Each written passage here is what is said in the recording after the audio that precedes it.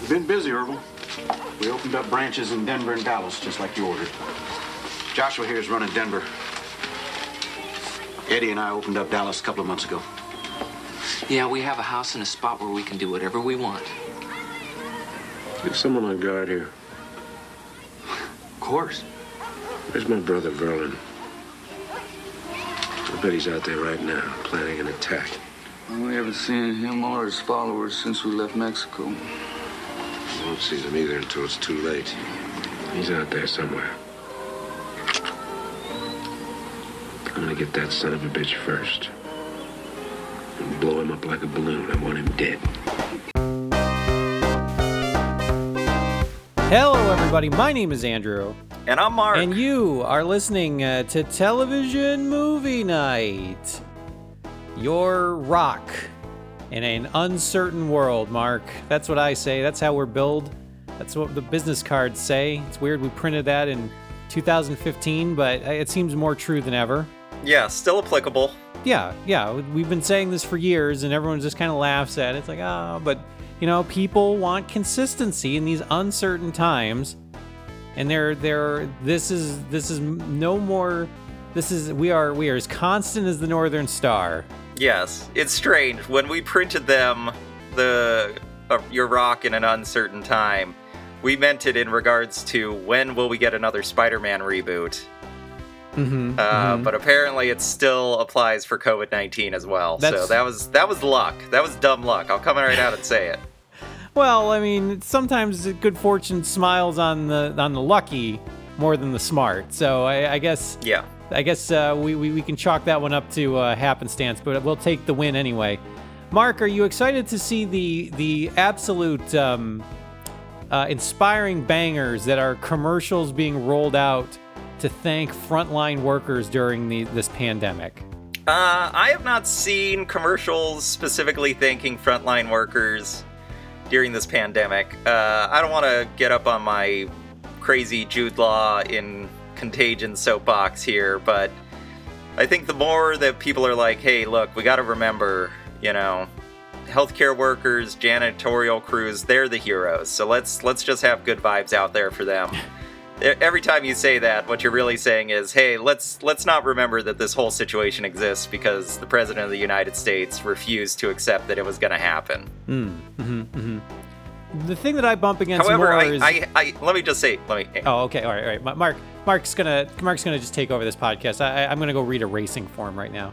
Oh my god. I did see, I have seen a lot of ads that I really like for Little Caesars, where they're like, so, what's happening. I don't have to say it, but if you want pizza, we got it, and you don't have to touch anybody. We got 20 more seconds on this ad? I don't know. Show the little guy with the sword. Pizza. Slower. Pizza. And we're out of time. Yeah. That's... Mark, those are the ads that I've seen. Well, the ones that I've seen are like, we have to, thank you to those inspiring people working at Home Depot during the uncertain times. And good. That is a good sentiment. I will say that. The most insulting thing in all of this is that 6 months, a year ago, no one could give a fuck about any of these essential workers, even though we can see that how essential they are to how society functions. But people still are like, $12 an hour for minimum wage. What am I made of money? These people can take what they can get. And now it's like, we throw them into the buzzsaw because it's like, oh, they're essential workers. But the most insulting thing is that the company that owns perhaps the place that they work are like, good job, thank you. And then when this thing hopefully dissipates in 3 to 6 months, those commercials are going to be a fond memory when they come back and they're like, all right, so we've cut your hours in half. And breaks are also... they are legally mandated, but we've considered ourselves to be a sovereign nation state underneath the building, so you will not be taking those. Yeah, when you take a break, that means you can sit down while working the cash register. That's a break. Yeah, we're breaking your we're breaking your feet from the rest of the rest of the work, your body parts take separate breaks during your shift. Yeah, it never changes. Yeah, it's The system's fucked, man. it's all fucked. It's And then also, yeah, like also Cheesecake Factory, which they were open a billion of these things. Like 2 weeks into this catastrophe, they're like, "Oh, guess what? We ain't got no money. We're shutting down." And I'm like, "Wait, you guys didn't have like 6 months contingency, like every financial advisor says you're supposed to, or you just felt like not paying people anymore?" Or, and Andrew, this might be blasphemy. Is there a value to workers' labor? no. Cut his mic off. Cut it. That's Mark. Don't even start. If you're gonna radicalize this podcast because the fundamental tenets and cores of apparently American society and capitalism are coming to the forefront when the slightest thing shakes up any foundation of it, no, won't have that here. No, You don't want to hear it. take All right, that fair back enough. to the Kremlin, my friend. Yeah, I'll take that to my separate podcasts. Things Mark thinks about while he's taking a shower. It's usually, do I need exfoliants? Is that good? But sometimes you get a rant about politics. Most of it is like, I think that stain on the ceiling had always been there. Is it mold? And then you're like, oh no, it's a SpaghettiO. Oh, that was good. Oh, grr. No, Mark, it's the thing that is kind of concerning to me, and I don't want to go too far down this because again, people don't turn to this podcast for our hot political views, but it is a little weird that like you look at everything that's going on and you're just not immediately radicalized to be like everything seems real fucked up and it's been fucked up for a while. And this takes the the drop cloth over it and shows you it's like, yeah, this is how fucked up it is. Everyone else just kind of leans back and is like, well, when we get back to normal, maybe we'll tackle some of this stuff. I think that what's happening for a lot of people, and there are, you and I know white collar people. You and I know people who work in the same industry as us, and they still have jobs, and they're still working from home. And I think that their perspective is like, yeah, it's weird. Nothing's changed, right? And we're like, no. Well, like people are dying, and they're like, yeah, I don't see it. Well, the most egregious one is that like when in regards to healthcare, you have major political candidates now that are like, no person who gets COVID-19 should have to pay a medical bill, and you're like, what kind of fucked up lottery is that? That it's like you feel weak and your chest hurts and you're coughing and you end up going to the hospital in such a very upsetting time you don't want to, like me personally, I don't want to bother any doctors unless I'm literally on death's doorstep because I'm like, they are already, it's overtaxed as it is. So if I actually got to that point and I'm like, I feel very ill and they're like, good news, you don't have COVID-19, bad news, it's pneumonia. And then it's like, well, now you're on the hook for however much it is, $15,000 to treat pneumonia for 60. an overnight stay in a hospital. So unfortunately, your number was not pulled. You did not get coronavirus, so you do have to pay for all of this. And yeah, it's fucked up. You sit back and you're like, well, that's weird. And everyone else is like, well, that's just the way the system works. I'm sorry. And well, it doesn't work. But again, 3 months ago, it's like, how do we pay for it? That's all we could hear. How do we pay for it? How do we pay for it? And now it's like, well, the printer's going brr. They turn the money machine on, and that's how we're paying for it, apparently. Yeah, apparently the government could have made up any amount of money that they ever wanted to. Where did this $2 trillion come from? Exactly. So, Andrew, what are we talking about today? What are we talking about? We're talking about revolution, Mark. Look, I know we can't. It will not be televised. Yes, because I can't pay my cable bill anymore. I can't afford anything. It won't be televised because they will not clear our film permit to be in Griffith Park. But it's all we'll come together virtually. We'll all show up on the same Zoom channel and do something great. The revolution will not be televised, but it will be zoomed. Yeah, we're gonna zoom the hell out of this. Tune in, turn on, zoom out. Access code 904 space 324 space 652, but you don't have to hit the spacebar. It'll do it automatically. Yes. And then if everyone could mute themselves when they come into the Zoom channel chat, just so we're not hearing like a dog barking or a TV on in the background, we'll be taking questions at the end of the revolution. I've liked the Twitter videos I've seen of like people holding these like group meetings, these like team workshop meetings, and some guy just like sparking up a fucking bong in the middle of it. Yeah. Mutes it and then sparks it up. Yeah, or people walking to the bathroom while they're on these things, just not remembering that. Yeah, it's like everyone can see you. It's that green light is on. That's why I'm always camera ready, no matter where I am, because I'm just expecting, just to have to turn on that wonderful hosting charm that I have. Well, people have wondered why you have a green screen psych behind your toilet, and you're like, someday someone's gonna have to Zoom me while I'm taking a deuce, and I want to be able to mat in my living room. There's gonna be a wonderful, like a lush waterfall behind me. What are we talking about, Mark? We're talking about made-for-TV movies and Revolution. Maybe a little later. Yes, this is TV Movie Night, your home and resource for made-for-TV movies. Mark, a little bit of TV movie news. It looks like CBS is reviving their Sunday night movie. Oh, are they? They're showing popular films on Sundays. I think like Raiders might be coming up. I think that's the first one. Raiders of the Lost Ark? Yes, they're going to be showing, or it's Holy Grail or something like that. So basically they're Do they not know that all those movies are on Prime and Disney and, I think, Netflix? I think what they're hoping to do is, the thing that they're hoping to get on is they want to be able to, instead of having to sync up a movie on Netflix Party or, count down on Disney Plus and play it all at the same time, what if you were just watching the same broadcast channel and discussing the movie at the same time? Maybe that's something you could do.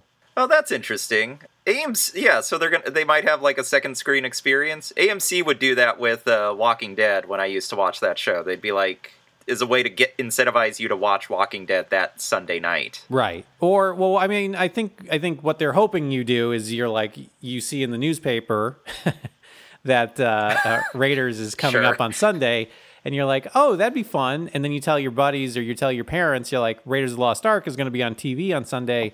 Let's all watch it together, assuming you're in the same time zone. Andrew, a friend of the show asked me what the last when the last major network TV movies were, and I just did a cursory look, and I was like, I found one that had Jennifer Love Hewitt in it from the early 2000s, but I feel like it stopped after that. I was like, I'm embarrassed that I don't have the answer to this question. The most recent major made-for-TV movie on the broadcast networks. Is that your question? Yeah, not because he was like, do they still make made-for-TV movies? And I was like, well, yeah, there's Lifetime and Hallmark Channel and, HBO does their own stuff. But I couldn't tell him the last one that was on ABC, NBC, or CBS that wasn't a miniseries event. I think now it's all about limited series. I think that's the thing that they focus on, because it's like you get the most bang for your buck if you can spread it out over 6 weeks as opposed to doing it in one shot, 90 minutes. Yeah. For one thing. It's just not as lucrative, I think, because everyone has a cable outlet that they can just shift that stuff to. Yeah. So, fans of the show, if you want to write in and tell us your thoughts, Andrew and I will also research it this week, maybe. I don't know. If we're alive. Probably not. Well, Mark, this week, this month, April, I think. The endless month. The endless month, yes. The fourth of a repeating series of months here in these United States. We have been watching early 90s made-for-TV movies. The week prior, we watched Trash Workers. Filthy Rich. Working Trash with Ben Stiller and George Carlin. The week before that, we watched Archie, To Riverdale and Back Again.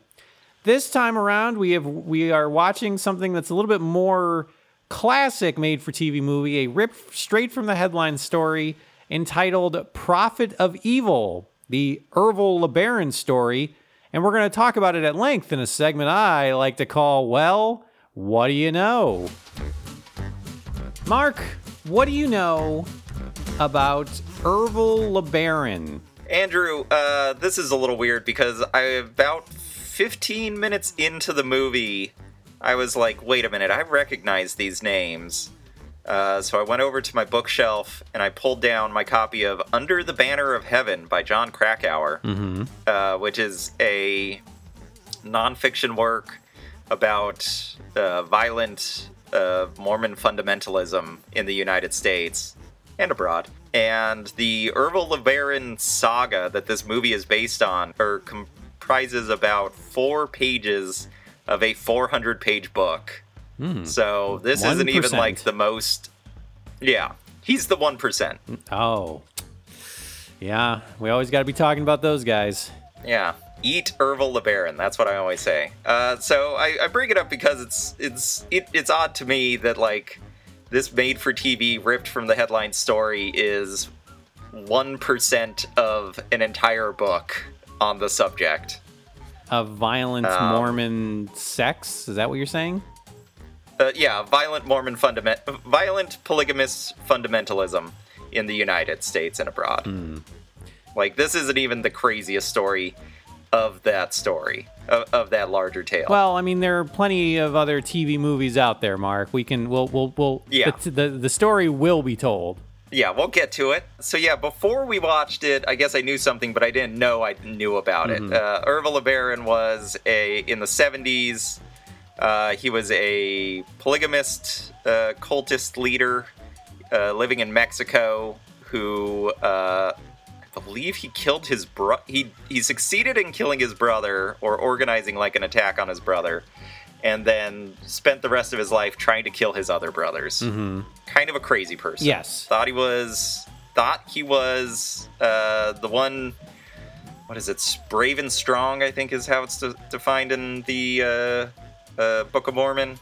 Basically meaning the new prophet that will bring the world to peace. And led a bunch of followers and family members to kill people. That's basically the story. Mark, have you ever thought about starting up your own cult? Like, do you think you have the wherewithal to do it? I don't think I have the charisma. You know what? That's wrong. I don't have to get up and go. That's really what it is. People want to follow you, but you're like, just so much energy. I got things to think about in the shower. I can't. Not today. Guys, I have so many Golden Girls reruns that I have to get through on my DVR. I can't even. Up to my ass here, folks. No, I hate to say it about ourselves, but like, I think that there have been times when we've been at work and we've been given a little more responsibility, and we're like, oh, this is a headache. Imagine if they were like, hate this. Yeah, imagine if your boss was like, all right, you need to lead 300 people. They'll do anything, they'll kill anyone, whatever you want to do, but we really need this episode of reality television done. And we'd be like, all 300 of them? God. All right, kill each other, I guess. Don't come back to me until it's done. I have important things to do. And then you go back into your office and you're like, thank you for being a friend.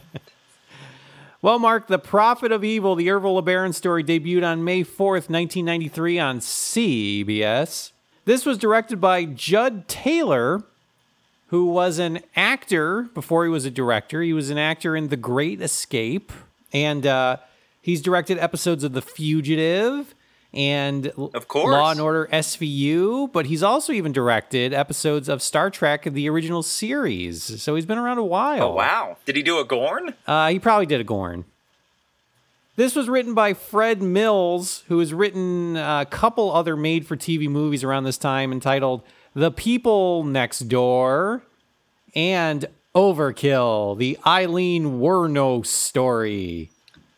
Oh, man, the monster. This is starring Brian Dennehy, of course, famous character actor. She killed truckers. That's why it's called Overkill. Oh. Star of stage and screen, Brian Dennehy. You might know him from Rambo, First Blood, and Silverado. Tommy Boy, yes. He's the father in Tommy Boy. And also from a little classic entitled Ants. or it happened at Lakewood Manor. It happened at Lakewood Manor. This is also starring William Devane. At this time, people probably would have mostly known him from Knots Landing, but he was also in 24. He had a recurring role on 24. And then most recently, Mark, and I think this is probably where you know him from, The Grinder, starring Rob Lowe. Yeah, definitely Grinder. He also plays the president in The Dark Knight Rises. Yes, that's correct. He's just one of those perennial 80s television and movie actors where, like, you would see him and you'd be like, oh, it's this guy again. Mm-hmm. Or, like, I think if he showed up on an episode of Castle, he's, like, famous enough to where I'd be like, oh, he's the killer then. Because that's usually how it would work on, like, SVU or Castle. Like, whoever's the most famous, that's probably the one that did it. That's true, unless you're seeing a really early episode of it and you're like, oh my God, how can it not be, Aaron Paul? And you're like, oh, he's just some scumbag drug dealer that got murdered in this episode. Right. Or, you're like the Sklar brothers were on a Criminal Intent, like after Cheap Seats, but before they had a little more mainstream success. And it's like, oh, it must be them. And then it's like, no, they're just two twin scumbags. And you're like, oh, all right. This also has a very young Jackie Earle Haley in it from... well, not that not young. That young. He's very young in Bad News Bears. But at the same time, before the Nightmare on Elm Street reboot, Before Watchmen? Yes, before Little Children. Yes, Little Children was the beginning of the Jackie Earle Haley renaissance. It was Little Children, Watchmen, and then Nightmare on Elm Street, and he's back in the spotlight ever since. He's in Lincoln. Yeah, you may recall. He's in Andrew's favorite boring movie, Lincoln. That's not true. There's another boring movie that is referenced in this movie that I feel like might top Lincoln. Bridge of Spies? Perhaps. Jackie Earle Haley, most recently in my mind, was in the new Amazon version of The Tick. He is? Who does he play? He plays the Terror. Oh. The main bad guy in The Tick. And then this also has an unknown actor at the time named Bryan Cranston that shows up in a very bit part.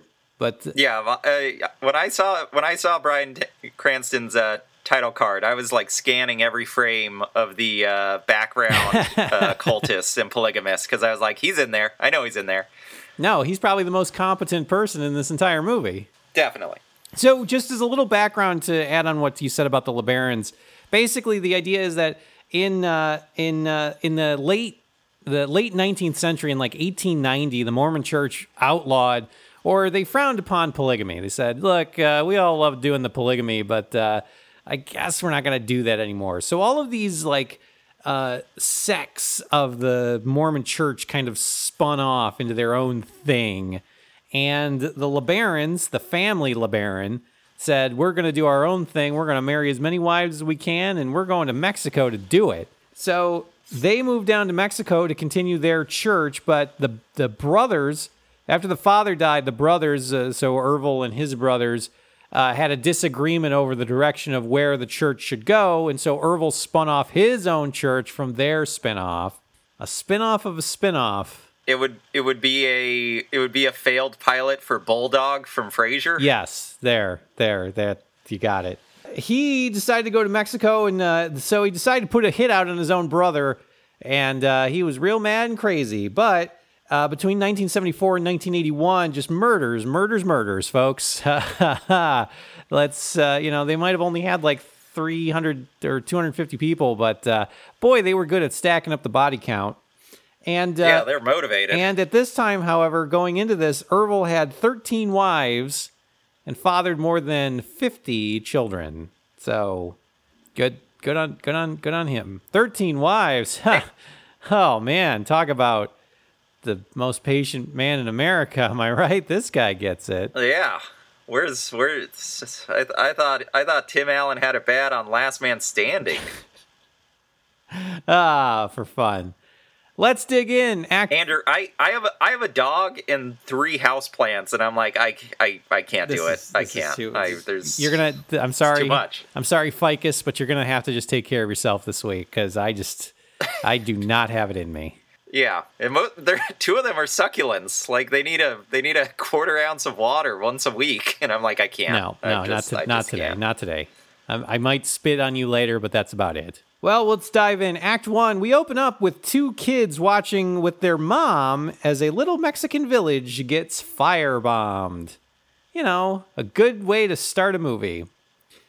This scene was pretty incredible. I thought pretty effective because you got three pickup trucks. Jackie Earle Haley is in one of them, sporting the coolest mullet, and they drive down Main Street, chuck Molotov cocktails at places. So you're like, all right, we're burning the village like Robin Hood, Prince of Thieves. And then when everybody runs outside to put the water out, the trucks come back and they just shoot everybody as they're trying to put the fires out. And I was like, oh God, now I know these people are insane. Before it's like surprising in its brutality. Yes. You're just like, okay, we're off to the races. We know who these are bad people. Because the mom tells the kids, because the kids are like, this is all fucked up, Mom. What the fuck? And the mom says, well, this is God's will. But then the mom says, it's God's will. And then she looks at her son and he's like, no, my Sega's broken, Mom. Like, what was the handheld? The Game my Gear? Game Boy? My Game Gear's broken. And she's like, oh, you just need more batteries. Like, oh, God's will says I need more batteries, Mom. And I need the new Sonic. I need the new Sonic the Hedgehog. I need 6 more D batteries. I just gave you like 6 yesterday. He's like, yeah, I know. I've been playing a lot of... Yeah, I played for 30 minutes. They're dead. They're all dead. The mom says this is God's will. They're as dead as those villagers. The kids, however, say, well, that seems weird and a brutal God. How do we know that this is God's will? And she says, well, I believe in your father. We pan back to reveal that Ervil LeBaron, played by Brian Dennehy, is watching all of this take place behind them while he's smoking a cigarette. He's watching them watch the carnage. He's like, I want to see the audience reaction. Yeah, it's like it's like those YouTube videos, or it's like Gogglebox. We sometimes we want to see the reaction of the reaction.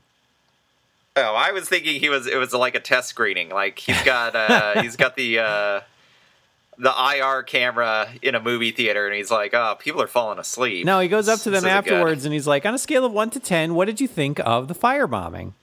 And the kid... Is there anything that you would have liked to be different? I guess less firebombing? Okay. And he just like... I'm hearing you. Has a little notepad. Right. He's like, okay. And from incredibly dissatisfied to... incredibly satisfied, how would you rate the service of the murdering that we did after the firebombing? I thought it was excessive. So excessively acceptable and satisfied, yes? Is that what you're trying to say? Oh, yeah. Oh, good. Yeah, okay. So you'll be getting... I used that word in a way that it has never been used before. So you'll expect your gift card to arrive in the mail in 4 to 6 weeks, and I really want to thank you for taking part in this. It's incredibly helpful to get this kind of feedback on just absolute brutality. You're like, oh, good. This is fun. This was fun. Good. That was fun. Can I tell my friends about this? No, don't post. Yeah. No, you did sign an NDA before we started this survey, so just to be clear. But yes, if you could just keep it at least until the firebombing comes and enters into the news, then you can talk about it. 2 years later is what we're told, and Brian Dennehy is being let out of a Mexican prison somehow after murdering all these people, and he's picked up by members of his church. He tells one of his followers that he had a vision while he was in prison that his brother will die soon. Andrew, I've had that vision for years. It has not come to pass. Well, in your vision, you didn't remember to look at a calendar or like a clock or anything. One of the things that this movie doesn't seem to do that well, in my opinion, is it's like, okay, so is he in prison for the firebombing? And it's like, we assume, but we don't say that. And then it's like, okay, so how did he get out? How is he getting out of prison? And we're like, bribery, we assume? We're not saying that, though? Well, later, yes. The brother, in this next scene that's coming up, he says specifically that his brother bribed his way out of prison. So now we move on to Yuma, Arizona, and Brian's church is relocated there, and Brian tells Rena, who is one of the women there in his little cult, that he had a revelation about her, and he's like, I think you can guess what it was. And it's like, ugh, gross. It goes a little something like this. He also eyes up another member of his church named Dean, who seems to be friendly with Rena, and he's like, yeah, that Dino's got to skedaddle, get him out of here. That ain't happening anymore. In Salt Lake City, we're then introduced to Dan, who is William Devane. Dan is a police officer. He's a detective, but he's also a Mormon father in Salt Lake City. And he's sitting with his family at the breakfast table. His wife at the breakfast table announces that she's pregnant, which I feel like is the it's a weird arena, because I think this is a surprise to William Devane as well. But he like raises a glass of orange juice and he's like, l'chaim. I feel like he should have gotten the memo. At least one of the first few people to get the memo before trotting that out to the audience at large, you know? Oh, it would have been great if the kids were like, we know, Mom, you told us. He's like, I'm the last to know. Did you tell the dog? And then the dog nods. It's like, oh yeah, I knew. The dog has a baby shower present, like ready to go. Just turns around and leaves. Like, I have to go lick a butthole in the other room. You guys figure this out. Yeah, you let me know when this is resolved. Something about the audio on this scene was bizarre to me, because the kids are talking at the same time that the mom is talking, but the kids' audio seemed to be a little bit higher, at least on the version that I was watching, to where I was like, this was improperly mixed. Like, I cannot tell what is going on. It's supposed to simulate like having dementia, Mark. I think that's where you're slowly going crazy, that you can't necessarily kind of figure out who's talking where. Everything's overlapping, and none of it makes any sense.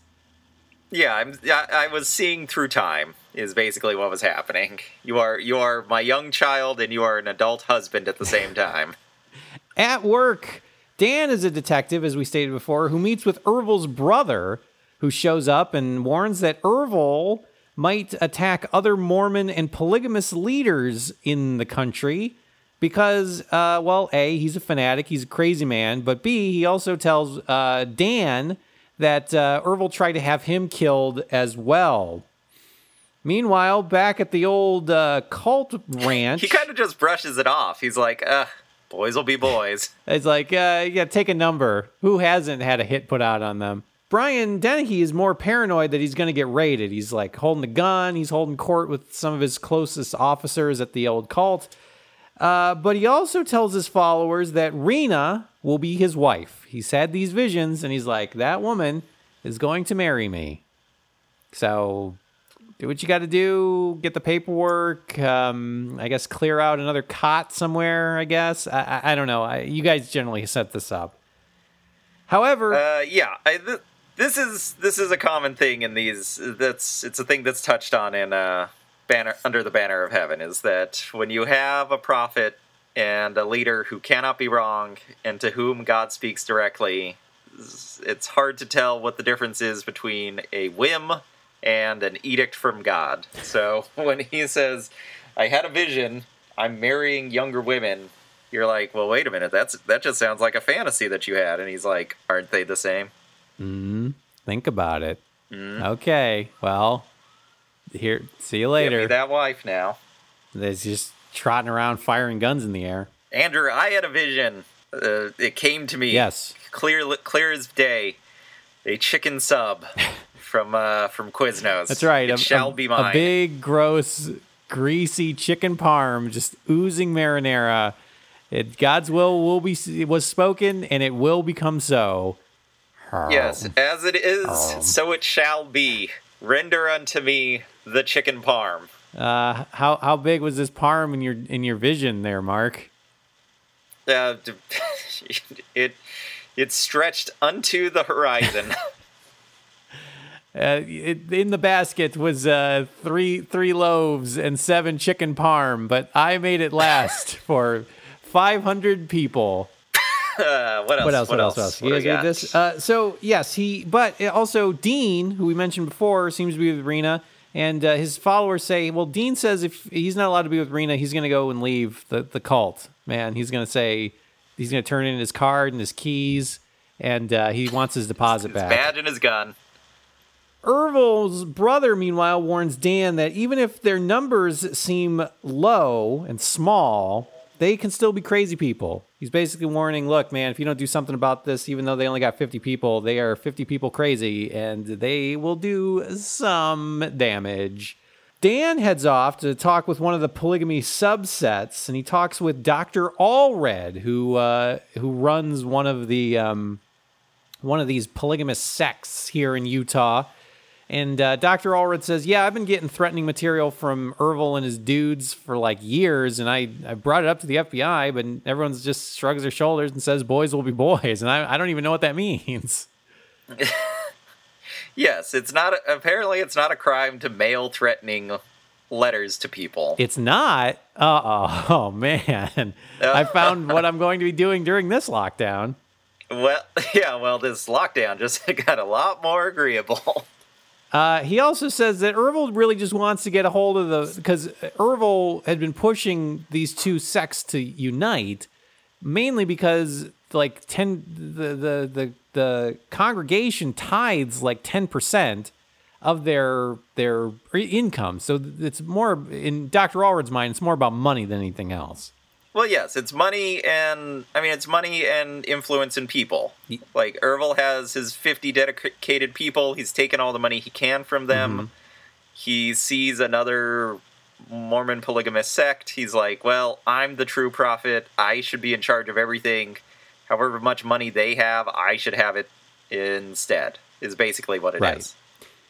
At Ervil's camp, Dean is asked to move some cots while Ervil gives a speech somewhere else on the compound, and two of Ervil's other wives just straight up shoot this motherfucker. They say right in the back. Now they say it's been revoked, and then they just shoot him. Shoot him.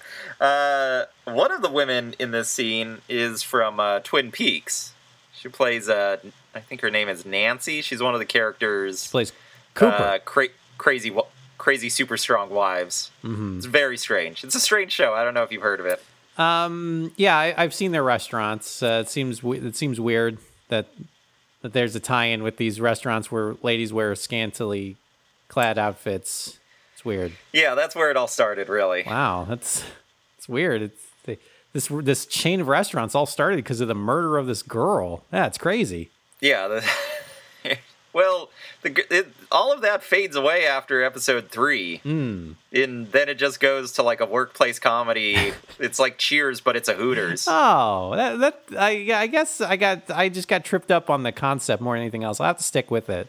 At the FBI, Dan gets more information on Ervil, and the FBI says, look, man, this Ervil guy seems like he's all talk. He talks right up to the line of the law, but he never crosses it. So he's smart, but it seems like it's all bluster. Even though he firebombed a bunch of people in Mexico, I don't think he would actually go after the head of some polygamous sect here in the United States, you know? You know what I'm saying? Yeah. Well, Rena... It's easy to... Sure, he's crazy. He killed 60 innocent people in a town in Mexico, but he wouldn't kill one white man, right? I mean, yeah, think about it, Dan. Use your fucking head. Meanwhile, back at the compound, Rena's upset because she knows that Ervil had a hand in getting Dean killed, but the other wives are pressuring her to go and talk with Ervil because they are getting married. And you know what getting married means, Mark? Baby shower! That's right. I got you. Diaper cake. Dun, dun, dun, dun, dun, dun. That's what you play at a baby shower, yeah. Right?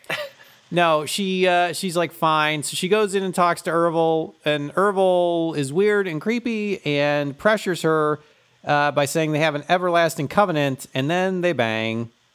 Post-coitus, however, Ervil says that he has another vision, and his vision is that his brother will die at a funeral. just had another vision. I have to go pee. Oh, is that Ervil? He's like, I gotta go, man. I got a prostate thing. Yes. I've had a vision. I shall go to sleep. There will be no cuddling. The Lord wills it. You will have to sleep outside. I don't really feel. It's too warm in here. I can't stretch out. I feel weird. I don't like sleeping with socks on. Later, Ervil shows Rena how to shoot a gun at a target range, but he also describes the process of shooting a dude. He says, look, here's what you got to do when you shoot a dude. You walk right up on him, you hide the gun until at the very last moment, you shoot him in the gut a couple times, he falls on the ground, and then you fucking just blop, blop, right in the head. Just double tap. Yes, he does a rap song drop. And Rena is not comfortable with this, but Ervil pressures her into demonstrating this at the target range. He says, shoot him in the gut, and then you shoot him in the goddamn head. Meanwhile, I thought that in this scene especially, Brian Dennehy did a great job. Yes. I really bought his like creepy, intense anger as he's like, shoot it, shoot the gun, shoot it. Yes, he is. And she's like, you're creeping me out. He is Emperor Palpatine-esque of him pressuring Anakin. Oh my god, do it. Like it's that level, but also it's not necessarily campy. Like there is a brooding, like stewing anger and menace behind Brian Dennehy. He's great in everything that he does, and even though this is a run of the mill TV movie, he's wonderful in this. Yeah, he brings it. He's 100% on it. He's like, I got to be big and imposing and creepy. Great, I'll do that, and he does it. He does it well. Meanwhile, Isaac, who is the kid that we saw in the first scene of the movie and one of Brian Dennehy's 50 sons, or children, I guess, is talking with his sister Rebecca, who is upset because she thinks her dad is a fraud. She's like, I just want to go back to Mexico. This place sucks. I'm pregnant, and I don't feel comfortable here. Well, Ervil has a little bull session with his sect. He's like, look, man, we're going to do a pep rally. Here's what's going to happen. We're going to kill Dr. Allred. It's going to be great. We're going to have some laughs. We're going to roll the old man. Should be a pushover. It should be a pushover. And we're going to have some burgers and some brews. He sends Rena and one of his other wives down to Denver to go to Dr. Allred's. He has a physician's office. Yes, he has a clinic, and he basically is like, go in, get close, flash the gun, shoot him in the gut, blah blah, right in the head, like just like we practice. Amazingly simple. Like that's one of the more interesting that's one of the interesting things about the early part of this movie is that Brian Dennehy. There's a scene where William Devane is talking to one of the other police officers and. They're like, yeah, they have all this literature where they say that they're an army of God, but there's only 50 people, so it doesn't matter. But then you contrast that with Brian Dennehy being like, yeah, it only takes one person with one gun to kill, 6 people at least, so yeah, it doesn't mean we're not dangerous. Yeah, there's a lot. It really shows the frailty of human life. Everyone's getting Joker-fied in this movie. It's all about. It's like, man. You want to talk about some Joker parallels? I got some for you later, but yeah, just one man, one bad day. That's what I say. The scene where Brian Dennehy dances down those steps. Oh, so good. Oh man, I can't believe they licensed that song for this movie as well. They go to the doctor's office and pull the plan off. They shoot Dr. Allred in the gut, and then they run off, but. Considering that Rena fired about 20 shots into the guy, when they run off, the other wife is like, "Did you shoot him in the head?" And she makes Rena go back, and Rena doesn't have the guts. She purposely misses the headshot, but the guy he died hours ago based on dead. this. Dan arrives. It's a strange distinction to make for the movie because the scene isn't all that tense in the way that it's shot and edited. Mm-hmm. It's kind of just matter of fact, which maybe is more scary, I guess. Yes. That they just walk in, shoot him, walk away, and then with all the urgency of, God damn it, I left my wallet in there. Hey, you didn't happen to see? Oh, it's there's a lot of activity happening in here. Good luck with all that. Dan arrives a little later after the police have and surveys the crime scene, and he notes that this was a religious assassination. The phone rings, and Dan answers it, and it's Ervil, who he has a good laugh. He has a good laugh on the other end of the line. And Ervil calls and he's like, "Let me talk to the doc," and he's like, "He ain't here," and he's like, "All right, well, see you later." And he's laughing so much, I was like, did he order like 50 pizzas that are going to show up in a couple of minutes? Yeah, he's like, why don't you have a tip standing by? And he's like, what do you mean? He's like, oh, you'll see. You'll see. And then this is Ervil the Baron. Want to check, is your refrigerator running? I asked him if his refrigerator was running. You guys have Prince Albert there at the office? Well, you better let him out. And he's just like, I don't think they have Prince Albert. I don't think that's a thing anymore. It's like, man, these jokes are wasted on the youth. Yeah. You want to know a good laugh, but just walked into your office and shot you 5 times in the back. It's like, oh, how would you know about that? He's like, wrong number. Baba Booey. Act 2. Dan briefs the police about everybody involved in Ervil's church, but then he talks with Ervil's brother again, who says he wants to go to Dr. Allred's funeral, even though Dan thinks it's a bad idea. He's like, the guy tried to kill you, and he probably knows you're going to show up to this goddamn thing. Why do you want to do that? And then the brother says, well, look, I'm not going to change my way of life because there's some kind of thing that's coming down on us. And I know that, we're supposed to wear masks and wear gloves. Wants to kill me. I'm going to shake hands with every person there. All right. You can't live in fear, Mark. I'm going to Daytona, for Christ's sake. Look, man, I paid for that Best Western. I'm not going to get my $35 back if I don't go. I've got tickets to the KISS Indoor Football League, and I'm going to go to every fucking game. Rena, however, is very upset and broken up about the fact that she just killed a man. Ervil's squad, a little later, though, is getting Wives, ready to... am I right? Always, boo-hoo, I killed a guy. I burned the roast. Boo-hoo-hoo. Married guy stuff.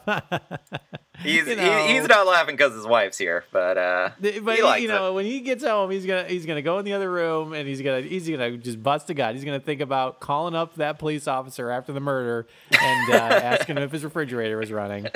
Ervil's squad's getting ready to pull off this hit on the brother, but once they show up, they get confused because Ervil told them specifically, he said, my vision says that my brother will die at a funeral at the cemetery, and you'll be able just to shoot him from 500 yards. It'll be a clear shot. It'll be outside. It won't be an issue. Magic bullet this guy.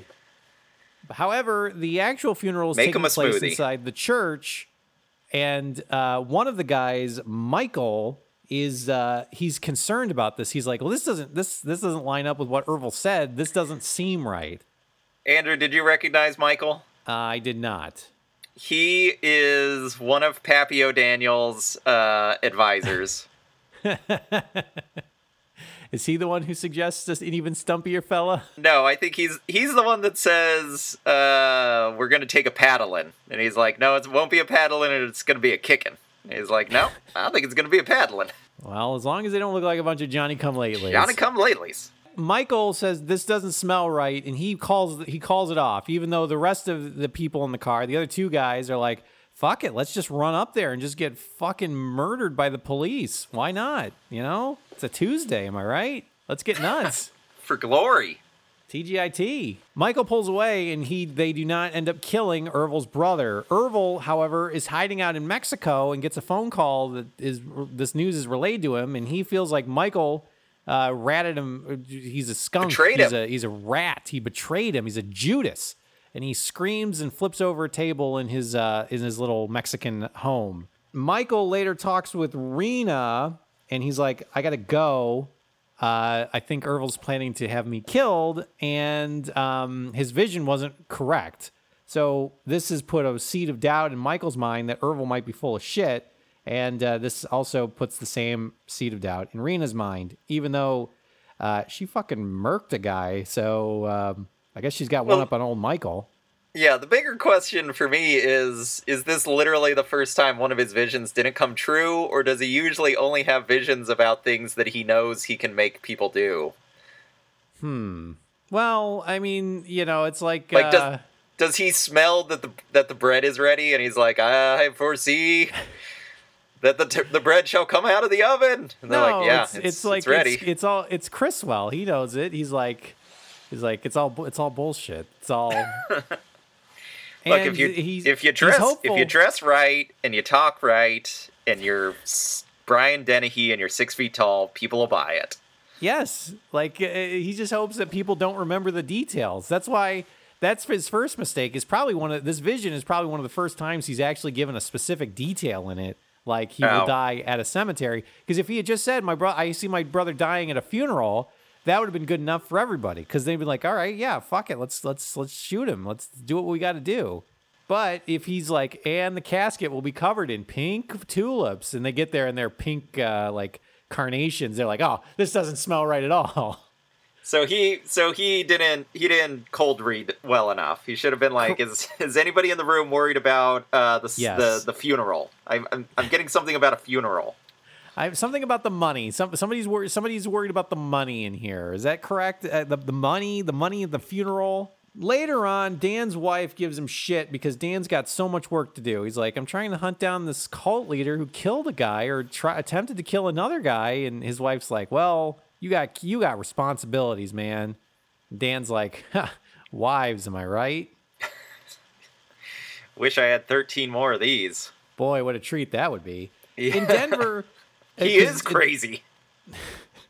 This guy. In Denver, Dan talks with one of Ervil's followers who is dodgy, but this guy gives up another person that's involved in this. Basically, there's a lot of lead chasing that happens in this movie, and there's so many characters that it's hard to keep up as to wait, so this was the same woman that was here that did this, that also was connected to this.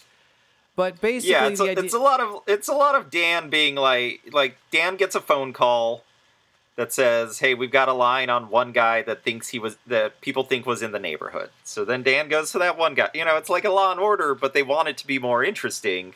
Yeah, and it just ends up being kind of dull and dry. Well, ultimately, Dan arrests this woman because he believes that she had a hand in Dr. Allred's murder. But then he also is able to get back to Salt Lake City in time to see the birth of his child. And then he goes to the police office and he's like, the police station, he's like, hey, here's cigars for everyone. It's a boy. My favorite kind of cigars. It's a boy's. And it's a red letter day, he says. I had a kid and we caught half of the murderous duo. Well, it turns out that the lady had some kind of planted alibi.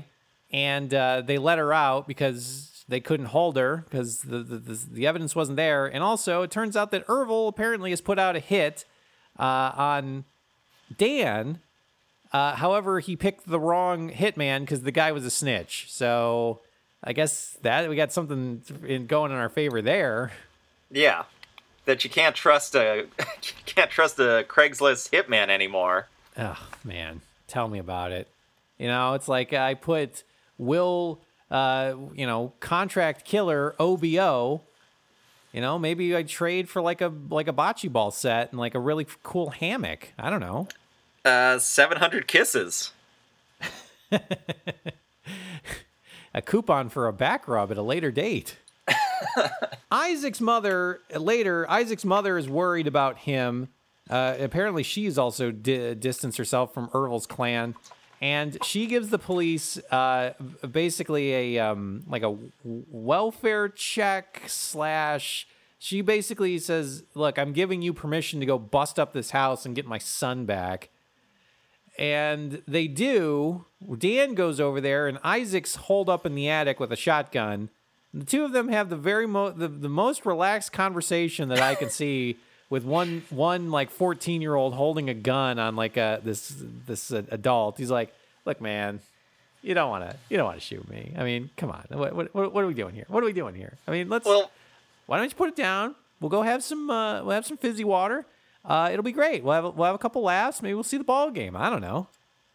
This is for those who aren't as familiar with William Devane's acting as I am, this is how he always acts. Like, he's one of these actors that always has a big grin on his face, no matter if he's supposed to be angry or confused or what. But, like, someone must have told him at some point in college, like, you look good when you smile. And he was like, all right, I'll do that constantly. So even though this is a tense scene where he's supposed to be, like, getting in this kid's head and, like, convincing him that he's safe with William Devane, he just looks like he's been dreaming of getting shot in the face, is what it seemed to me. Like, he's like, oh, thank God, finally. Like, what are you gonna do, kid? You gonna blow my brains out? You gonna paint the room with it? Years in the making. Finally, it's all come to this. Just getting am I gonna be dead? By this just dead? kid. I won't even know. I'll be alive and talking one minute, and then the next, just nothingness forever. Is that what's gonna happen? Yeah, let's see it, kid. Yeah.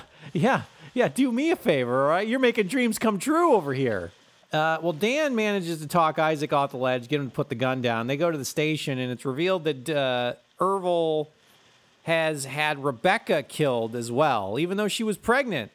And off screen. Off screen, yes. Isaac's real messed up about this, however. He says, my sister was killed. I should have been there to protect her. And Dan's like, man, that's fucked up. Man, sorry about it. That's a tough break, dude. How about that ball game we were talking about? Am I right? He's like, it's on at 8? Oh, I got a couple hours. I'm going to do some crosswords over here. You can, I don't know what you want to do, but I kind of just want to decompress after that kind of info. With Michael turned state's witness, and now they've got Isaac in their pocket, the police start arresting members of Ervil's church. But who they really need is they need either Rena or they need Ervil. Dan's wife gives him the business again because he's so wrapped up in his work. She says, "You got a family, man. You got responsibilities." This is the classic wife scene in any early 90s TV movie where it's like, how do we make the wife a character that isn't just a person that lives in the kitchen? And they're like, all right, how about if she yells at her husband about the responsibilities of being a father? And they're like, sounds great.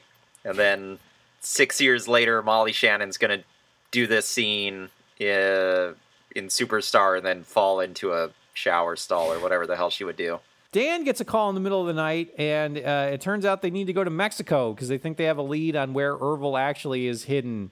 However, at the last second, he slips through their fingers and speeds away while like cackling and laughing, thinking about like, oh man, I'm going to call him up and I'm going to be like, I'm looking for Amanda Hug and Kiss. Oh my God, it's going to be hysterical. No, he's thinking about the double-decker that he left, the upper decker that he left back at the compound. He's like, oh, man, they're going to find that. They're going to flush that toilet. However, in the process, they managed to pick up Rena. And this is very helpful because they end up going to trial because they think they've got everything they need to at least convict Rena and the other wife gunman that killed Dr. Allred. Yeah. So, at court... Basically, the police say, look, all we got to prove, we got Michael, we got Rena's here. She just needs to lie under oath, and we can just call her on it, and then that'll blow their case up. Yeah. However, it's not like they're going to have an amazingly likable everyman as their lawyer. Then the defense lawyer stands up, and my God, it's Hal it's the dad from Malcolm in the Middle. Oh, yes, fuck. Oh, fuck me. Oh, man. It's Zordon himself, Bryan Cranston. That's right. Bryan Cranston is the defense lawyer. And basically, he walks up to Michael and he says, how is it that you are giving a defense here, or you're a witness for the police, even though you, like, sold them the gun and you you definitely had a hand in trying to stage this murder of this doctor. You were in the cult. You bought a lot of guns. And Michael says, well, the police offered me a plea bargain that I testify to avoid the death penalty. I don't want to die. And Bryan Cranston just turns to the jury. He's like, well, interesting. Curious. And on top of that, Earl appears to be tampering with the jury by sending some threatening stuff to a few members of the jury. And this is enough to get Rena and the other lady off with a not guilty. They get away with it. Yeah, y'all got to film me. At a local bar, the cops lick their wounds, and they spy Rena and some of Ervil's people having a bit of a celebratory bevy. They're out there just being like, "That's right, we did it." Fuck the police. They're having iced tea and lemonade, and then like any good cop, any good Mormon father cop, William Devane has 4 shots of whiskey in a row, and then is like, "Well, I'm gonna go yell at these people." Yeah, he's like, yeah, I know that they just got off of murder charge, but I'm going to go punch this motherfucker right in the head. Yeah, he goes over to the group and basically tells Rena, he's like, you might have gotten off on this one, but you murdered an innocent man, and that's going to come around on you. And then he roughs up one of the other guys that are at the table, and they have to be pulled apart, and Dan's upset. This is probably the most emotion that he shows this entire film, where he's not just smiling and being like, oh, you got one over on us. Fair play. That's one on old Dan. Yeah, this scene actually has like a really good line that will resonate later on. It's an obvious line, but it's a good line where William Devane says to Rena, like, look, I know you think you're some soldier for God, but I need you to understand that literally all you did was shoot an old guy in the back. Everything, your whole religious quest that you're on is pure nonsense. And she's like, no, it was the right thing to do. God wanted it. He's like, all right. Apparently it was God's will that you make a big meatball sandwich for some guy, but sure. Oh wait, that was me. He's like, hey, I got a to-go order. I'll be back. I got the appetizer sampler. I had him put that in the sandwich too. Fried shrimp. Whole chicken wings. Delicious. Act 3, Dan feels bad for Isaac and has him tag along on a fishing outing with his family, but his wife busts his balls about it after spying a gun in Isaac's car. Dan says, man, I just want to show the kid what a real family looks like, so you're doing a great job by sniping at me in front of the kids, you fucking god damn it. He should have had that realization. He should have been like, look, I just wanted to show him what normal life is like. Where, you try to go fishing, even though you've hated fishing your entire life, but it's something that you saw on television once, so you do it because you think that's what's normal. And then when your wife finally calls you on it, it's like, look, none of us like this, and you get angry and you start drinking, just like, oh, you're doing it. Good job, honey. Oh, okay, all right, okay. However, his wife says, Isaac look, man, just slowly backs into the car. His wife says, you've been miserable this whole time. Just fucking catch that Ervil guy and shoot him in the woods or something. Whatever it is you were going to do. Look, I don't know what you need, but just kill a guy, all right? He looks around the lake and he's like, too many witnesses. Yeah. Ends up shooting a fish instead. It's like, it's not the same. Dan gets to Bridge of Spies someone because basically Mexico, he calls up Mexico and he's like, look, man, I need this Ervil guy. Send some bounty hunters. I don't give a fuck what you do. Just let's Bridge of Spies a guy. And they're like, well, yeah, cool. This is another scene where I'm like, wait, how did they catch him? Like, what happened? Did they just sneak into his compound and like put a bag over his head and then Bridge of Spies him? Yeah, well, he just had bounty hunters go and do it, and because he wasn't involved, they don't need to show it. Instead, we just see the results, which is the Mexican government and some bounty hunters handing over Ervil with like a pillowcase over his head, and then driving them. It's just so strange. Like, I want to see that scene. No, man, like sorry. The whole movie doesn't make any sense unless you have that scene, even if it is just like Ervil, every time we see Ervil, he goes to the same mailbox. And then one time he goes and some, Dog the Bounty Hunter is there, or Domino from Tony Scott's Domino is there. I don't know. No, we get a Bridge of Spies, man. We're doing a Bridge of Spies. Fine, yeah, a good movie. Yes. So he gets marched over the U.S.-Mexican border and is put in a car with Dan, and then they drive off and put Ervil in custody. Meanwhile, Ervil sermonizes in the car and says... I am the Church of the Third Revelation. He says, Austin 3:16 means I just kicked your ass. Dan, you're out there thumping your Bibles and your John 3:16s, while Ervil 3:16 says, I just married another wife.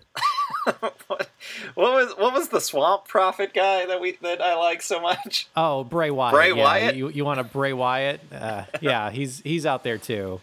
At trial, Ervil yells at Isaac as he comes into the courtroom, saying that his son is about to sacrifice him. He's like, you're going to betray your father, so I hope you're happy. This is a great scene because it's inside a courtroom, and like a witness for the prosecution comes in, and the defendant, Ervil, stands up and just screams at the witness.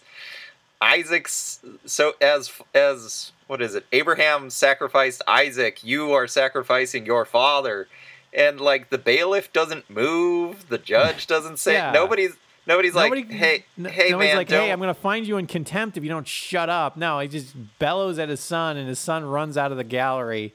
And at no point does anybody say, hey, man, you can't do that. You can't do that. You can't do that. Isaac runs outside, and Dan. Okay, so we were talking about Joker before. Dan goes outside and he gives him a killing joke. He killing jokes him. He goes outside. And Andrew was upset about this, but I'm pretty sure Alan Moore didn't come up with that joke. No, okay, so he goes outside, and Dan's talking with Isaac, and he's like, "Look, I know you're scared, but this reminds me of a story. This reminds me of a funny book that I read a couple of weeks ago." Yeah, it's great. He shoots Gordon's daughter in the back, and now Barbara she's paralyzed. Gordon gets shot in the spine. Oh, it's amazing. The power of one man, and one man's bad day. It's something. Think about it. And he can do it. I swear to God, he can do it. What were we talking about? Oh, you. Right. Sorry. No. So Dan goes outside to talk to Isaac, and he says, I know you're scared, but this reminds me of a story that me and my father, I always loved to climb trees.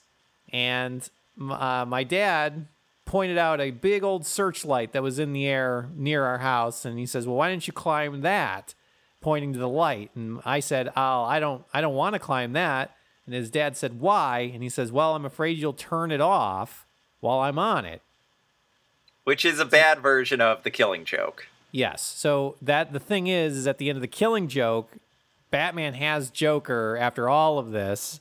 He's basically killed a bunch of people and traumatized the Gordon family, et cetera, et cetera. And so Joker tells a very similar joke about two guys crossing a big chasm with a flashlight. And then it's left to be ambiguous at the end because they both laugh at the joke. And then the idea is like, did Batman kill the Joker after this? I don't know. What do you think, Mark? I've never asked you about this. What do I think the end result of the Killing Joke is? Yes.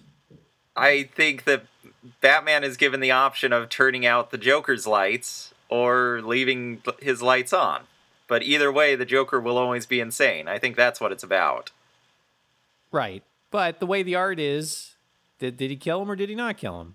Or do we not find out? Yes, I think he killed him. You think he killed him? All right. Yeah. Well, anyway, we did a Killing Joke here because he tells the same fucking story. This, however, he tells Isaac, he says, hey, I'm not going to turn the lights out on you. I'm here. I'm your support net. I'm here. I'm your rock. I'm asking my wife. I've completely ditched my family for this specific thing. So don't hose me on this, kid. On the stand, Isaac says that Ervil ordered the killings, and he says that Ervil said that the killings were for God. Ervil is found guilty of multiple first-degree murder counts. Ervil, as he's leaving the courtroom, says that he answers to God, but eyes down Isaac and says that Isaac answers to him. And I'm like, well, that's kind of shitty. It's like, yeah. Where's the chain of command? You know? Again, I want to talk to your again, superior. again, bailiff, please. Just step in. In jail, Earl Bull would have never let this happen. No, Bull and Rods, they would have clamped down on this. I mean, even Mac. I mean, Mac is a veteran. He would have clamped down on it. Oh, yeah. If he's not having a Vietnam flashback, Mac's going to get involved. In jail, Rena comes and tells Ervil that she's leaving him, and then 10 months later, Ervil has a massive coronary while writing some bullshit in his cell. Dan shows up to confirm that this motherfucker died, and he's like, great. So finally, people can stop calling me about my goddamn refrigerator. No, he should never put it together. He should be like, it's so weird. I stopped getting calls about whether or not my refrigerator is running, and people stopped delivering pizzas to our house roughly the same time that this guy had a coronary. However, in Mexico, a few hours after Ervil's death, Ervil's brother is driving a car and is run off the road and crashes and blows up in an incredibly spectacular fashion. It was great. I LOL'd on this one. Yes, there was an LMAO that you could be heard in several apartments around me because the car flips over and then there's a beat and then just an absolute powder keg goes off. Yeah, and then it blows up. There's a good long pause, and then it blows up, and then Jackie Earle Haley looks out the window because he's the one that drove him off the road and smiles to himself. And I'm like, oh, God, that's beautiful. I love it. I love that late 80s, early 90s thing where it's like, yes, every car is transporting nitroglycerin in the back. That's right, and the slightest knock on it is just going to send that thing up. It's like a rocket taking off. Rena shows up at Dan's, and Dan shows her Ervil's hit list, which apparently was smuggled out of the jail. And he's like, "You're on it. I'm on it." I think Fritz Albert's on it. Some of the Milwaukee Brewers are on it for some reason. I think he had a bet on one game or something. He's like, this. He says Heathcliff is on here because he's just a knockoff Garfield. I don't think he knows he's not a real person. He's really mad about the rest of those junkyard cats as well, and I don't want to say anything to his followers, but I don't think they're real. He says he's got an inside man on the junkyard. Rena admits, however, that she killed that guy. She's like, "Yeah, I killed that guy. I straight up blew him away." However, Dan says, well, let's not focus on the past of terrible, terrible murders. Let's focus on the future, and especially about the kids that are still associated with this cult. We got to think about the youths, you know? ODBs for the kids. Yeah, but they're Jinko jeans and they're big wallet, they're big chain wallets. Yes, yeah, they're we Mountain all know Dews. Their spiky hairs and their soap shoes with a grind plate in the middle of them. Yes, the kids are not all right, Rena. Isaac later calls Dan and thinks about asking if his refrigerator's running, but instead he's like, "Hey man, it's me, Isaac." Dan says, "Hey, how's things going? You should have stayed in Utah." Isaac lies and says things are going great, even though he's sitting in he's sitting in what is my apartment at all times. Yes. It's just an incredibly dark, dirty bedroom with no sunlight coming in at all. Yeah. And he's just eating cold chicken out of an Instapot. He's like, I put it in there with a can of cream of mushroom soup and told myself it was chicken and dumplings. It's not. But things are going great. Dan doesn't necessarily believe this, but Isaac also says that he's been having some weird dreams where he feels like he's going to end up taking up his father's mantle. And Dan says, well, that's dumb. Your dad's dead. That jerk about the refrigerator stopped calling me, so maybe they knew each other. I don't know. And I can't tell you how things are turning up for me. And on top of that, you're your own person. You can be your own thing. Let's, you're not bound. Again, he's like, did you read The Killing Joke? This is what The Killing Joke was all about. The outside forces, you can still be good even though outside forces are forcing you to try and be bad. Meanwhile, Isaac's like, Isaac says, I've always been a Marvel fan. And then he just hangs up on him. He's like, well, fuck that kid. It's like, motherfucker thinks he reads one Deadpool and now he's a big fan of Marvel. Fuck him. No, Dan's like, well, are you Isaac? Let's not do anything crazy. Isaac says, yeah, man, I gotta go. He hangs up, and then we see that Isaac's got a gun, and he fires wildly around his apartment, and then we pan away, and presumably Isaac shoots himself. Presumably. Yes, we don't see it. We only hear it off screen, because then we fade to the next scene where Dan is sitting outside with a big old flashlight, and he's shining it into the sky. And I've got written here in parentheses, Batman, ? Mark, he saw the movie. He read the book, and he saw the movies. I'm confident of this. So you think that Dan is? You think that there was maybe a used shot where Dan wrote put a gobo over this thing of a bat signal and then turned the light on? Maybe, but also I feel like the writer, he read The Killing Joke and he was like, I'll write an Errol LeBaron. I don't care. We actually, do you know when the Killing Joke was published? Yes, 88. Oh, well then, yeah. All right, good. Yes, he definitely read it. All right, then I'm gonna agree with you. Yes, this is probably a ripoff. Well, he flashes a light into the night sky, and then we get like a Dragnet-style follow-up where we find out what happened to the rest of Ervil's crew. Most of them either are in prison or dead, or have fled to Mexico to commit more murders. And that is the end of Prophet of Evil.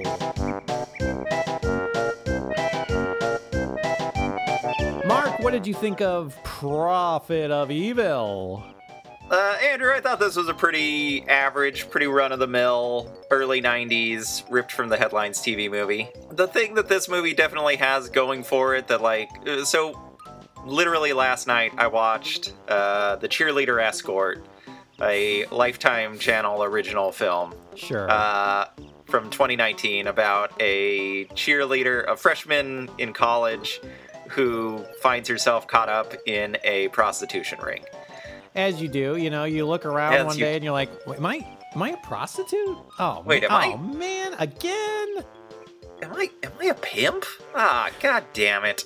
In the same way that is also a very run-of-the-mill, over-the-plate Lifetime movie, as is this one. The difference is this movie has a lot of really great actors in it that kind of makes it watchable in a way, or at least, enjoyable in a way that modern-day average movies don't, in my opinion. Like, Brian Dennehy, William Devane, and Jackie Earle Haley, and Bryan Cranston. You're like, oh, these are good actors. These are people that know what they're doing and are at least committed to the role. Yeah, that's all the pros of this, is that I think pro-wise, acting is great. Brian Dennehy's always great. He's like this very simmering, just right beneath the surface. You can tell that this guy is unhinged, but you can also see that you can see as like a cult leader that he does have this kind of like fatherly nature to him that you're like, I can see why people would want to follow him. He's got a presence to him. Unlike other movies tend to not be able to walk the other movies about cult leaders tend to have trouble walking the line of, because a cult leader needs to be likable and trustworthy enough that you would follow them, but they also need to be scary enough that you would never leave. Right. And Brian Dennehy hits that mark perfectly, as opposed to like Waco, which was a TV movie a couple of years ago. Like, the guy, I think it's Taylor Kitsch. You're like, yeah, he's likable enough that I would maybe listen to what he has to say, but I'm not terrified of him the way that his followers likely were. Mm-hmm. Yeah, whereas Brian Dennehy does it. Yes, he does it very well in this. And then even with William Devane, it's like he's likable. He's a likable guy. You can root for him. You hope that he succeeds, because even though he's just smirking and smiling through this whole thing, and his wife's just giving him the business the entire time, you're like, I don't want to see this guy fail, because he seems like a nice guy. Yeah. He's not, he doesn't, at no point does he seem like a dogged asshole cop, He seems like a likable guy that wants to do the best job that he can. And so you root for him, and even Bryan Cranston, who's playing like he's a despicable defense attorney. You're like, no, I get it from his perspective. These are his clients. He needs to do his job to keep his client from going to jail. Right. I think the thing that this movie suffers the most from, at least in watching it multiple times, is like, and this is, I don't necessarily think this is the fault of the screenwriter. It's just that like there's just so many characters and elements to this story that it does get a little confusing because so many characters start coming in and out of the story, and it's hard to keep tabs on all of this, especially when like, you know, Ervil is involved in the story, but a lot of the action that revolves around him just involves him just sitting in a room being like, yes, go do my bidding. And then they go and do the bidding. Well, I think that's also like a big structural issue with this movie is that it doesn't build to a climax properly. Like, you know, I know you have to follow the like rules of reality and be, you know, you're beholden to that, but like it should start, you know, Act 1 you kill the doctor. Act 3, you know, they're trying to capture Ervil, and that's why I think that like I want that scene where the bounty hunters get him. Like, even if you have to change the facts a little bit to have William Devane be more of a part of the like tactical team. Yeah. Like that's your climax, not, you know, a courtroom, not the courtroom scene as it played out. Like it just wasn't working in the second half of the movie for me at all. Well, I think, you know, you have to tie the kid into it, and it's like Dan is out there trying to make sure that this cycle doesn't repeat itself. I think that's the bigger thread of the story, but we kind of lose that because he doesn't really have a connection with his own kids, or we don't necessarily see.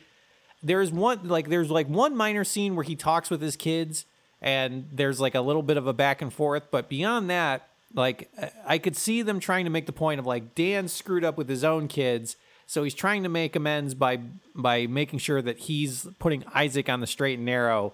And because Isaac ends up killing himself, he feels like a failure, even though he caught Ervil in the end.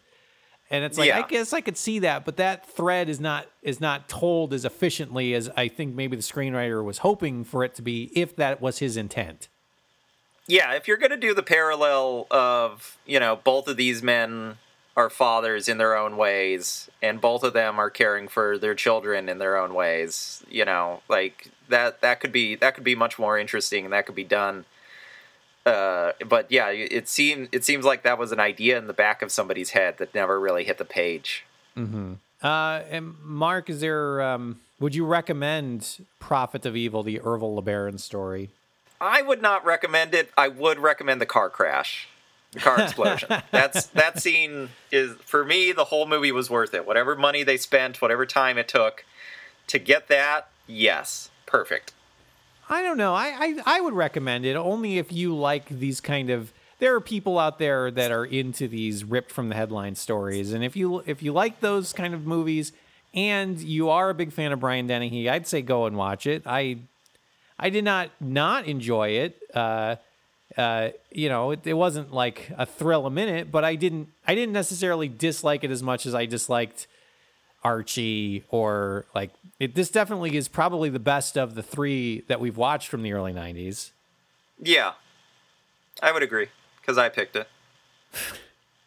Well, speaking of the early 90s, Mark, that's going to do it for the Prophet of Evil, the Ervil LeBaron story. However, the month of April marches on, till the end of time, as it were.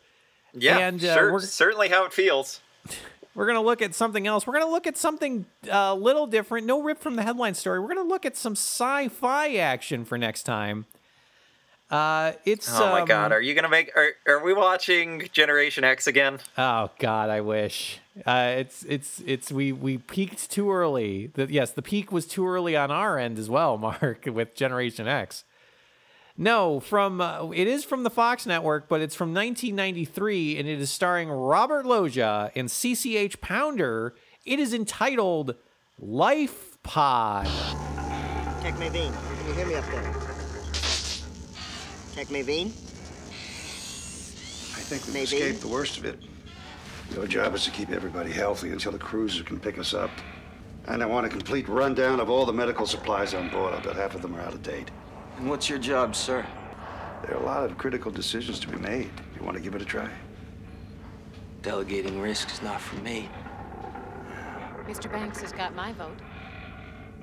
He is an Earth Corps director. The tech is the only person qualified here to make decisions. Assuming she's still alive. She's not even responding. If she didn't make it, we don't have a chance. She's the only one who can guide this thing. Tech Mavine, what's your status? Mavine?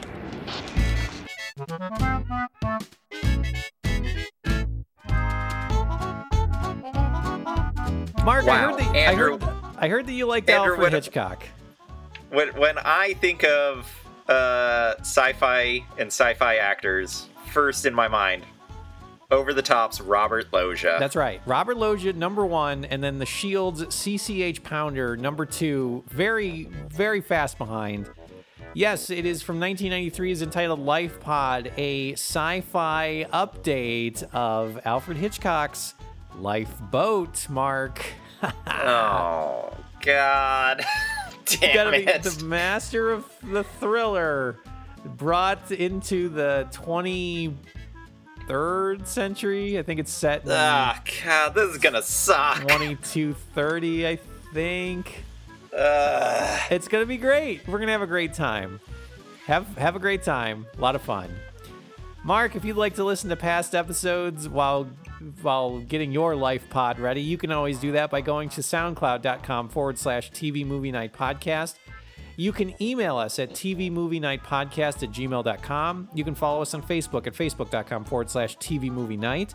You can subscribe to us on iTunes and leave a review there. You can follow us and subscribe on Spotify, and you can also listen to us on Stitcher, which allows you to stream podcasts directly to your smartphone. All that information and more at soundcloud.com/TV Movie Night Podcast. Mark, is there anything else? Andrew, I'm having a vision, a prophecy. The Lord is telling me yes, I speak shall on not wear pants for the next 3 weeks. Oh. Yes, it shall be done. Well, Mark, I feel like you've been encouraging this prophecy for like the last 2 months before this. And it shall continue. Oh, well, if it's God's will, I guess we all have to live with it. So, just try not to spill a ton of marinara on yourself. Andrew, it is too late. The Lord delivered unto me a lap full of baked ziti. Oh, well, I'll get the hose.